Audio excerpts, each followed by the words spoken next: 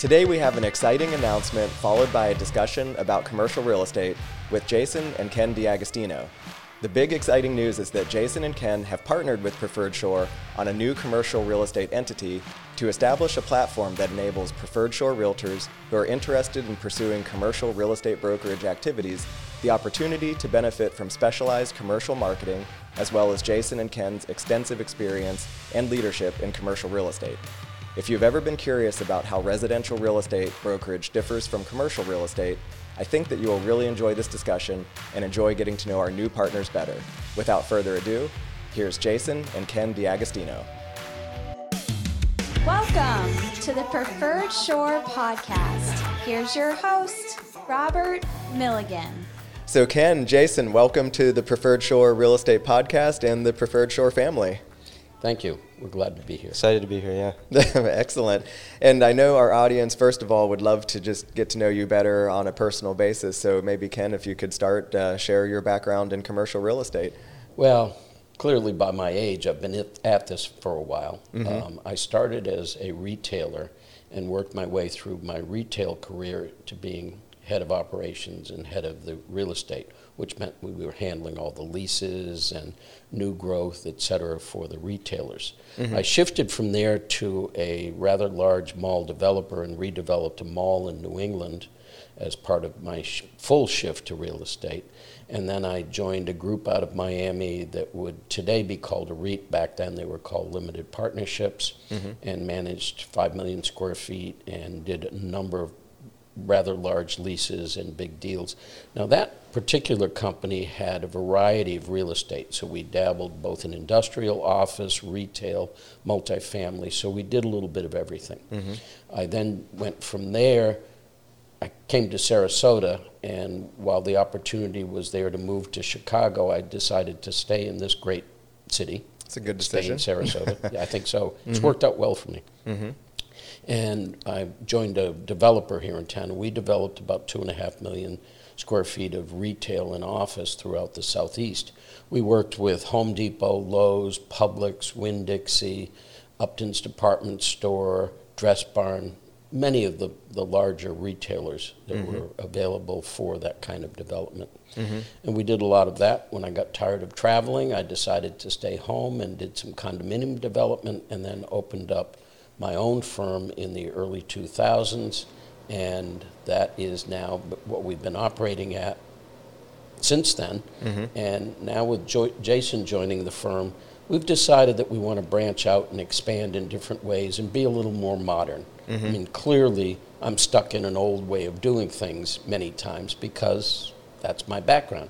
So now we're trying to see what the future holds for me and Jason and Preferred Shore. We're glad to be here. We're glad to have this great platform to add to our wealth of experience. Wonderful. Well, we're certainly delighted to have you both as well. And if people haven't recognized by the common name, Jason is your son. So Yes. you're related. Some say. But Jason, tell us a little bit of your background. And you got out of college a few years back. And Yeah, I graduated a couple years ago. I have some experience in the corporate insurance and personal insurance industry. I'm a licensed insurance agent here in Florida. So did that for a couple years and just decided it was a little too dry for me. And, I grew up watching my dad in this business, and, I decided to go this route. Right, excellent. So, I'm curious, maybe we can talk just a bit, because I think that the main vantage point that our audience will have is I have discussions all the time. There's a lot of residential agents that are in this region in Sarasota, Manatee County, Charlotte County, and it's a common theme that residential agents are often curious what it would be like maybe to potentially transition into selling commercial real estate. That's a pretty common thought for most residential realtors. So I'd love to just, have a general discussion about commercial real estate and what that all entails, how it's different, how it's similar. And maybe, Jason, if you could start with a little overview of the different segments of commercial real estate and what those opportunities are like, how they're different. We as a group have focused on the main, 4 asset classes: multifamily, office, retail, and industrial. And some of the differences, I believe, are, it's common to think that it's less emotional than residential. You do see some emotion in it, but it's more investment oriented, and that's what really attracted me to the industry. Okay. And commercial real estate in particular rather than residential. I see, yeah, and I think that that's the lens that a lot of our audience is going to be looking through. A lot of residential realtors are curious what a transition to commercial real estate would be like, if that potentially would be a better path for them to go down. So if we could, I'd love to just elaborate on that further, some of the similarities and maybe some of the nuances between the different asset classes. And Well, I'll let Jason answer that, Sure. because it really is around the analytics. And because of his background in his degree in finance, he's become very skilled at doing those analytics. yeah, I agree. So commercial real estate's definitely different than residential. It's more investment driven, more analytical, more numbers driven. You're not looking for a home for your family. You're not looking for a home for yourself. It's more, it's all investment driven. So Right. people are buying things for an investment. They want a certain return. Everyone has a different criteria of what they're looking for. And so it's just a little more analytical. Yeah, I think also that it's interesting with a home, there's really not that many different uses that you can have for a home. I mean, you live there or you don't, you know. But with commercial property, you know, industrial can be a wide variety of business activities, as it could be commercial, office space. So, you know, maybe if you don't mind elaborating a little bit on nuances or why investors would prefer industrial versus multifamily versus office, you know, what's appealing in those different asset classes? Yeah, so people like multifamily because everyone needs a place to live. You know, there's different types of multifamily. There's Class A, B, C. You know, Class A would obviously be the luxury apartments, you know, the luxury condos, stuff like that. But for investment reasons, it would be the apartments. And, you know, everyone needs a place to live. When the economy crashes, you know, back in 2008, people still had to live somewhere. Right. You know, people still needed somewhere to go every night. So what's interesting about commercial real estate is that we need it. We need it. You know, we need a place to live. We need somewhere to run the businesses out of, which is the industrial warehouses. You know, today in the Amazon age and the online shopping age, all these companies need somewhere to store their stuff. You know, we need places to work on cars, so it's something that we need. Right, right. Yeah, so I'd be curious, Ken, to go back into your experience over the years. You know, I'm sure you've seen different cycles, different shifts in the market. You've seen, you know, lots of big changes in retail where you started in this business. What are some things that you've seen speaking develop? Specifically to what Jason was just saying, the buzzword today is Amazon proof. Can Amazon affect my abilities and my goals in my investment criteria? So industrial was tougher prior to the age of Amazon and deliveries and shipping to your house and just-in-time inventory. So industrial is now a favored asset class because of the distribution centers, because of the need to have product local, which is then shipped directly either to the stores or to the consumer. So it's new to this very hot market, if you will, in my opinion. Right. Over the years, I've had hundreds of thousands of square feet of industrial, and it was always a slow process to find that right user and fill that industrial. Now with people shipping and the increase in trucking and the increase in delivery services, that's growing. So when we talk about Amazon proof, most people focus on retail. And I look at that and I say, some retail should never have been built or it shouldn't be there. Does a town like Knoxville, Tennessee, for instance, need 2 Victoria's Secrets to satisfy its market? The answer is no. So in the push to grow and develop, sometimes we go too far. I see. And so when we talk about Amazon proof, everybody needs an apartment, just as Jason said. Everybody needs that place to live. If you can't afford the Class A plus anymore, you move down to the A minus or into the B apartments. So it is somewhat recession resistant. I won't say proof, but it is recession resistant. Retail is booming again. I was just listening to a report that Tampa's retail vacancy is down to 4.5%. That's amazing when you look at how it was a few years ago. But new retailers, innovative retailers are joining this process. We're getting new kinds of restaurants, new kinds of retailers, new kinds of entertainment facilities that are now absorbing. And when you look at the total real estate absorption in the Tampa major market, it's been amazing over the last couple of years. Yeah. Now that's helped by job growth, helped by low unemployment, helped by good salaries and people needing the businesses paying more to hire good employees because they have to, because the competition's there. So everything is now getting, to some extent, Amazon. Let me back up. We're used to Amazon now. We know how to deal with their impact on our real estate investments and our real estate portfolios. Right. And I totally agree, and I think that obviously there's been a huge shift to logistics, as you know, the shipping with Amazon and moving all that product around. And I think, is it also fair to say maybe that retail has become a little bit smaller and moved away from the big box retail to the smaller retailers, kind of like the Tesla at the mall, where you don't have a giant car lot, you just have a little to some space. extent that's true. The retailers that didn't stay relevant, Sears, J.C. Penney, some of the others, they didn't stay relevant. They didn't stay in price competitive, promotion competitive.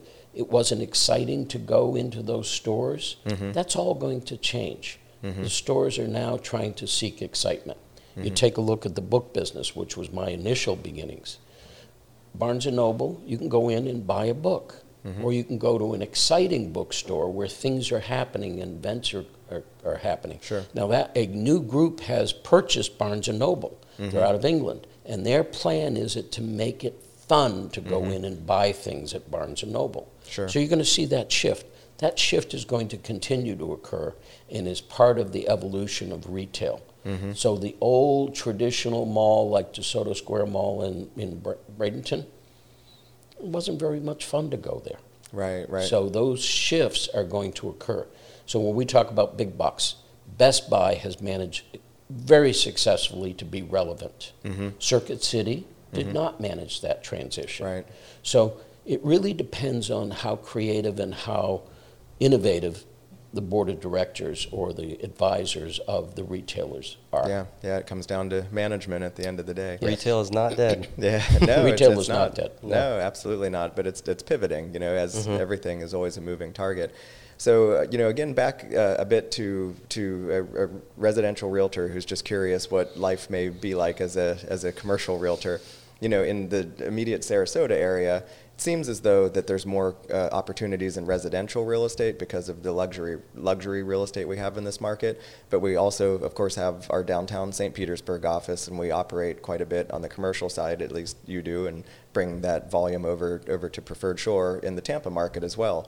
So as a commercial realtor, do you see more opportunity in markets like St. Pete and Tampa, or is that a misperception on my end that there isn't as much here? Well, I'm going to start that and hand it to Jason because he's been working a lot in some of the place that I think that works. The more houses you have, the more services you have, the more opportunities for, like you have the listing up in Oak Park. That is the smaller, service-oriented. Can you take that from there? Yeah, I think specifically to answer your question, the Tampa market, St. Pete market has grown tremendously in the past couple of years. We're seeing a lot of national investors investing in those two markets. St. Pete has blown up in the past couple of years. And we used to, a couple of years back, a lot of our clients did a lot of investing up there. We found that there was better product than Sarasota. Sarasota was a little bit more saturated. Okay. But nowadays, with these big investors coming there, and I think it's a little bit more saturated up there as well. Now, another interesting component of being a commercial agent versus a residential agent is leasing. And the lease turnaround time on basically connecting the dots and helping a customer and getting paid can theoretically be a bit shorter with leasing. How does that typically work? It can be. Some leases are longer and harder to do. I probably have a little over 10 million square feet in my background. Is that all? Yeah. Well, I tried to expand it, but wasn't successful. But for me, doing a 900 square footer, and Jason and I have debated this over the years, doing a 900 square footer can be as rewarding and as valuable because you're building that relationship. The big thing that I want to point out is you can have a customer for life. Mm-hmm. The customer will stay with you. You advise them through their business. And I'm thinking of some of the things you've done up at Portal and some of the stuff you've done in Northgate recently, where those people will follow you for a long time. Mm-hmm. Yeah, the smaller leases and stuff like that, you definitely build a good relationship. It's like a first-time home buyer, for instance. Right, It's rewarding. The people are sometimes more grateful that you've helped them. And, yeah, definitely. And I know what most realtors are thinking is how quickly can I get paid? Yeah. So so hypothetically, if you had a customer that was smaller business looking for 1,000 square feet, and you found them something this week, you spent the next few days and then did find something to actually make a commitment and sign a lease on, when do you get paid on that activity? Well, once the lease is signed and the deposits are made, you just invoice the landlord, and that's the trick, is getting them to pay you the fastest. But it's ordinarily there's a quick turnaround time. turnaround. I mean, a week or two. Yeah. So sometimes they're more, they get more complicated. So you can make money a little bit more quickly leasing commercial real estate versus the typical 30, 45, 60-day closing time frame on a residential sale. Yes. Yeah, and I think that would be appealing to a lot of residential agents if they're considering pivoting to commercial, is the ability to get paid a little more quickly on certain deals. Cash flow is important no matter whether you're the investor, the broker, or a tenant. Absolutely. Cash flow is what we all live for. Yep, absolutely. Yeah. It's amazing. We've seen many examples over the years of people who have many assets but poor cash flow, and that can create That's difficult. Some serious dilemmas, even though you have all these assets. So, yeah, absolutely. So another question that I have is that, every commercial deal is a bit different, of course, different size, different scope, and different feasibility study requirements. The perception is that these larger commercial deals take much longer. Is that typically true or not? Or Well, you've seen me struggle with that. Some commercial deals, like I just did a couple of leases with a big mall developer out of Indianapolis, and they can take upwards of 8-9 months to negotiate the language and the rest of the deal. Then you should get paid half up front and half when the tenant opens. Okay. Of your commission. But you've had the luck of getting paid within a few days of signing a lease. Some of the leases, if you have a good landlord, good owner, they pay you pretty fast. Yeah, that's great. But we've had big deals, $7-8 million deals that close in 45 days, 50 days. So the bigger the deal, not always the longer it takes to close, but it can definitely get there depending on who the owner is, who the buyer is, who the seller is, the complications of it. Right. Yeah, and if we think again from the residential agent's perspective, what are some challenges that you may face in commercial real estate that you don't often face in residential? Boy, that's a loaded question. And I might flip that over to Jason, because Jason's first sale in this business was a $1.3 million condo up in St. Pete. It's not a bad place to start, by the way. It's not a bad place to start, but your thoughts on that process may help future brokers. Right. Yeah, so I mean, we've had several commercial transactions, even just in the most recent year, but have done a lot of that over the years. And we've had a developer run into, for instance, eagles' nests on a property that that ended up causing a lot of issues and challenges time-wise, and ended up ultimately killing the deal with some other variables. But there's just a lot of random variables that I don't know. Maybe if anything comes to mind that you could elaborate on further, things that you've seen. With commercial, there's environmental concerns a lot of times. If the property was used as a gas station or car repair shop, boat repair shop, you're going to want to do an environmental study on that. That can have a hiccup on the transaction. Other than that, what else recently? I can't think of anything off the top of my head. Well, I think if you could address the fact that sellers want to sell the future of the property, buyers want to buy today. Yeah, there's a lot of income, today's opportunity. Yeah, you do see some people, listing for a future price. Maybe there's a development opportunity on a site, so they want, this much for it, or it's going to be worth this much in the future. Right. But the buyers, as Ken just said, they don't want to pay, $10 million for the future because we don't know what the future holds. Right. So the things that sell, quickly and most efficiently are the things that are priced right. I mean, that's still very apparent today, even in the residential market. And yeah. Yeah. Now, I would say most gas stations and average locations, those are going for about $1 million, give or take. Is that fair to say? And just out of curiosity, from a buyer's perspective, what does the due diligence and reports and things cost for them to inspect a property like that? Yeah, we refer to that as pursuit costs for the buyer. And there's a myriad of things. First off, if you're going to get a bank loan, they require that you do a phase one. The phase one says, in particular, has this property ever been used in a way that could have created an environmental problem? A gas station, you'd already know that's true. Yes. You don't need a consultant to tell us that. However, you go through the process, phase one. Then the phase two, in which they go in and test the soils and make certain that there are no environmental issues in the soils. And if there are, has it gone to the water table? How is it moving? Which direction is it moving? How bad is it? Can you clean it up easily?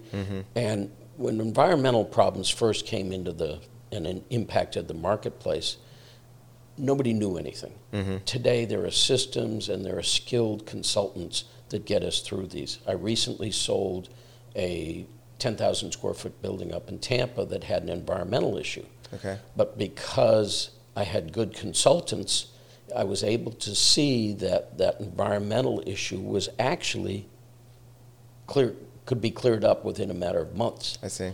And so the buyer bought it, put insurance on the environmental issues, and cleaned it up, and in 60 days they had a clean site and raised and improved the value of that property enormously because nobody wanted to touch it because of the environmental issues. So being smart helps in those situations. So I'm off track a little bit. So you go to contract, you study the condition of the building, you study the condition of the property, you do a phase one, a phase two, you make certain that if there's a tenant there that you understand who the tenant is, are they going to pay rent in the future. You go to your bank, you start your banking process, there's an appraisal that needs to be done. Commercial appraisals take longer than residential appraisals and are more extensive. You then go into the closing process. Typically that's another 15 to 30 to 45 days, depending on the complexity of the deal and how long it's going to take for the bank to get through their underwriters and get everything approved and all the boxes checked. I see. And what typically does a phase one cost? I mean, I know it varies greatly depending on It does vary greatly depending on the complexity and the history of the property, but a couple of grand, $2,000 maybe. And then the phase two could cost anywhere from $2,000 to $5,000 to $10,000, depending on how many times they need to poke holes in the ground and do the testing and how deep that testing is. Right, yeah, that's interesting. Just curious about, some of those reports, and I know that buyers are as well, and agents considering this. So we're going to switch gears now, and I'd love to talk a little bit more, probably most relating to multifamily, but it really applies to any income producing property. But when you're representing a buyer, most sellers and their agents have a pro forma of the income of that property that they provide. How do you interpret that and process that? Well, most of the time you get a nice package from the seller, which is a breakdown. It's a rent roll of what each tenant's paying for what unit, and then from there you proof that. I put in an Excel spreadsheet. It's pretty much what everyone uses, and you go through and put the income in. You have a line for vacancy. Normally we're using about 5%. The banks are going to require that you put something in for vacancy, 5 to 8%. And then, there's other income. And then on the expense side, when we represent the buyers, things you want to look at are what the new tax implications are going to be, because a lot of times these properties are selling for way more than they did, 10 years ago or whatever the tax number is from. So we put the new tax line in, the new expense line, what everything's going to cost, and then you get your NOI from there. Which is net operating income. That's for right. people not familiar with the vernacular. So what I'm hearing is that you're not accepting the numbers that are provided at surface value? You're accepting their numbers, but you want to prove everything. Right. And the expenses, they're definitely going to go up for the Right. most part. And everyone runs their property a little bit differently. So a lot of owners may maybe defer a lot of maintenance. Sure. Whereas the new buyer may want to put a bunch of money into capital expenditures and making the property nicer, and then eventually raising the rents. So you have your current pro forma, what you're currently getting, your current expenses, and then you can make a new column for what you're planning on doing. If the rents are below market, you might raise them a couple $100 to boost Sure. your NOI. Very good. Is there anything else that comes to mind that's particularly unique about commercial as it relates to being a residential agent? I think it's more creative. There's definitely less strict guidelines on how you can do things. So I think it's more creative. There's more ways to make a deal. And more uses for each individual asset class too. Exactly. Industrial is a broad category, as is office space. And as is- they're not all investors that are buying commercial real estate. Obviously, there's a lot of owner users out there, and those are fun to work with as well. Sure. So if we could maybe now pivot to the joint venture and partnership that we've created with the Preferred Shore commercial entity. So what are some of your thoughts as to what we'll be offering to realtors here at our company? Well, going specifically to your earlier question of how does an existing residential broker dabble or shift or deal with commercial, the questions are different. The timing is different. The opportunities to solve problems are different. So the good news is that in this partnership, we've got a team with the three of us that we have experience, we have smart people, and we have people that are creative and that are busy in the marketplace understanding how to solve today's problems with today's answers. And that's really exciting. So if I were a young agent trying to join a company, I would take a hard look at Preferred Shore because I shouldn't have said a young agent. I should have said a new agent. My fault. I would join a company that had this team, not only because I like you guys, but because we have the dedication and the intention to make certain that we are smart future brokers in Sarasota. I We'll couldn't have said that answer better. questions. Sarasota, St. We'll Pete, advise. Tampa. Absolutely, yeah. Couldn't have said that better. And what I'm excited to be able to offer and bring to the commercial marketplace is my belief is that residential marketing has advanced a bit beyond what the commercial industry offers. Way beyond. So that is something that's clearly in our wheelhouse that we do, in my opinion, a much better than average job at. And to apply some of those disciplines and methods that we've developed for residential to the commercial market, I think will be something that's quite special. Agree. I agree totally, yeah. You guys have done a very good job Thank with you. your marketing. And we're anxious to have that because, frankly, we're not the best marketers on our own.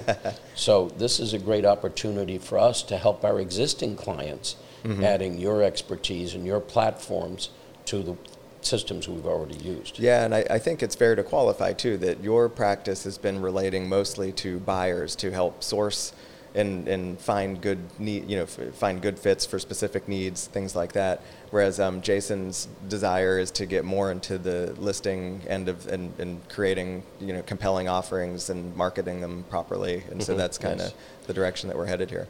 And being a buyer's broker or a tenant rep, that requires a little different discipline than being a list and sell broker. A list and sell broker takes a look at that future value, takes a look at how do we capitalize on that, how do we share in the future value that's been created today but not been realized. Where my job is to come in as a buyer's broker or a tenant rep and to make certain that we do things that are going to benefit that future. And that's the advantage of being my age, is I have that long-term view. I've seen leases go 20 years. I've seen leases go 10 years. I know what happens when that occurs. Yeah. I know what language to put into today's lease to protect against future. And we all think, I'll be here 3 to 5 years. No, it can be 20, 25 years. I go back to some of the shopping centers I developed. I'm astounded at both the changes, but also some of the consistencies that are still there. Yeah, there's a saying I love that the new broom sweeps clean. the old broom knows where the dirt is. That's a good one. Yeah, and definitely true, because I'm still kind of a pup, I guess, in age, but I've got almost 20 years of real estate experience as a realtor, and even started in real estate prior to that. But I have a lot of miles on me, and there's things I know today that you can read all the books you want to read, but you just can't know certain things without some practical experience and applications. Absolutely. Yeah. So again, is there anything else that's coming to mind here that would like to share, or should we? One thing that I'd like to mention that everybody can look forward to is continued commercial trainings. At least on a monthly basis, if not more often. Definitely opportunities for agents to get some mentorship, some training, some guidance, some help with pro formas, all of these things. But yeah, that's important. Mm-hmm. Jason's now teaching a class about how to invest. What does investment mean? What are the buzzwords? The language is different than residential. And Jason started teaching a course periodically, once a quarter, and going through how do we build those things? And his experience in finance and pro forma work has created an opportunity for him to be the teacher in that room. Yeah, and we'll definitely have some more of those for the preferred shore agents. And yeah, excellent, guys. Well, if nothing else for now, I just want to again restate how delighted that we are to be working together with you in this venture, and I think that it's going to add so much value to the agents and the group at large, and it's just going to be wonderful. We're excited about this opportunity. We're excited to explore this new future with Preferred Shore. Excellent. Extremely excited. Excellent. Well, thank you again for taking a little time to be here, and of course we look forward to all the good stuff to come, and thank you everybody for joining us, and we'll be reaching out again with more great information soon. Have a great day, everybody.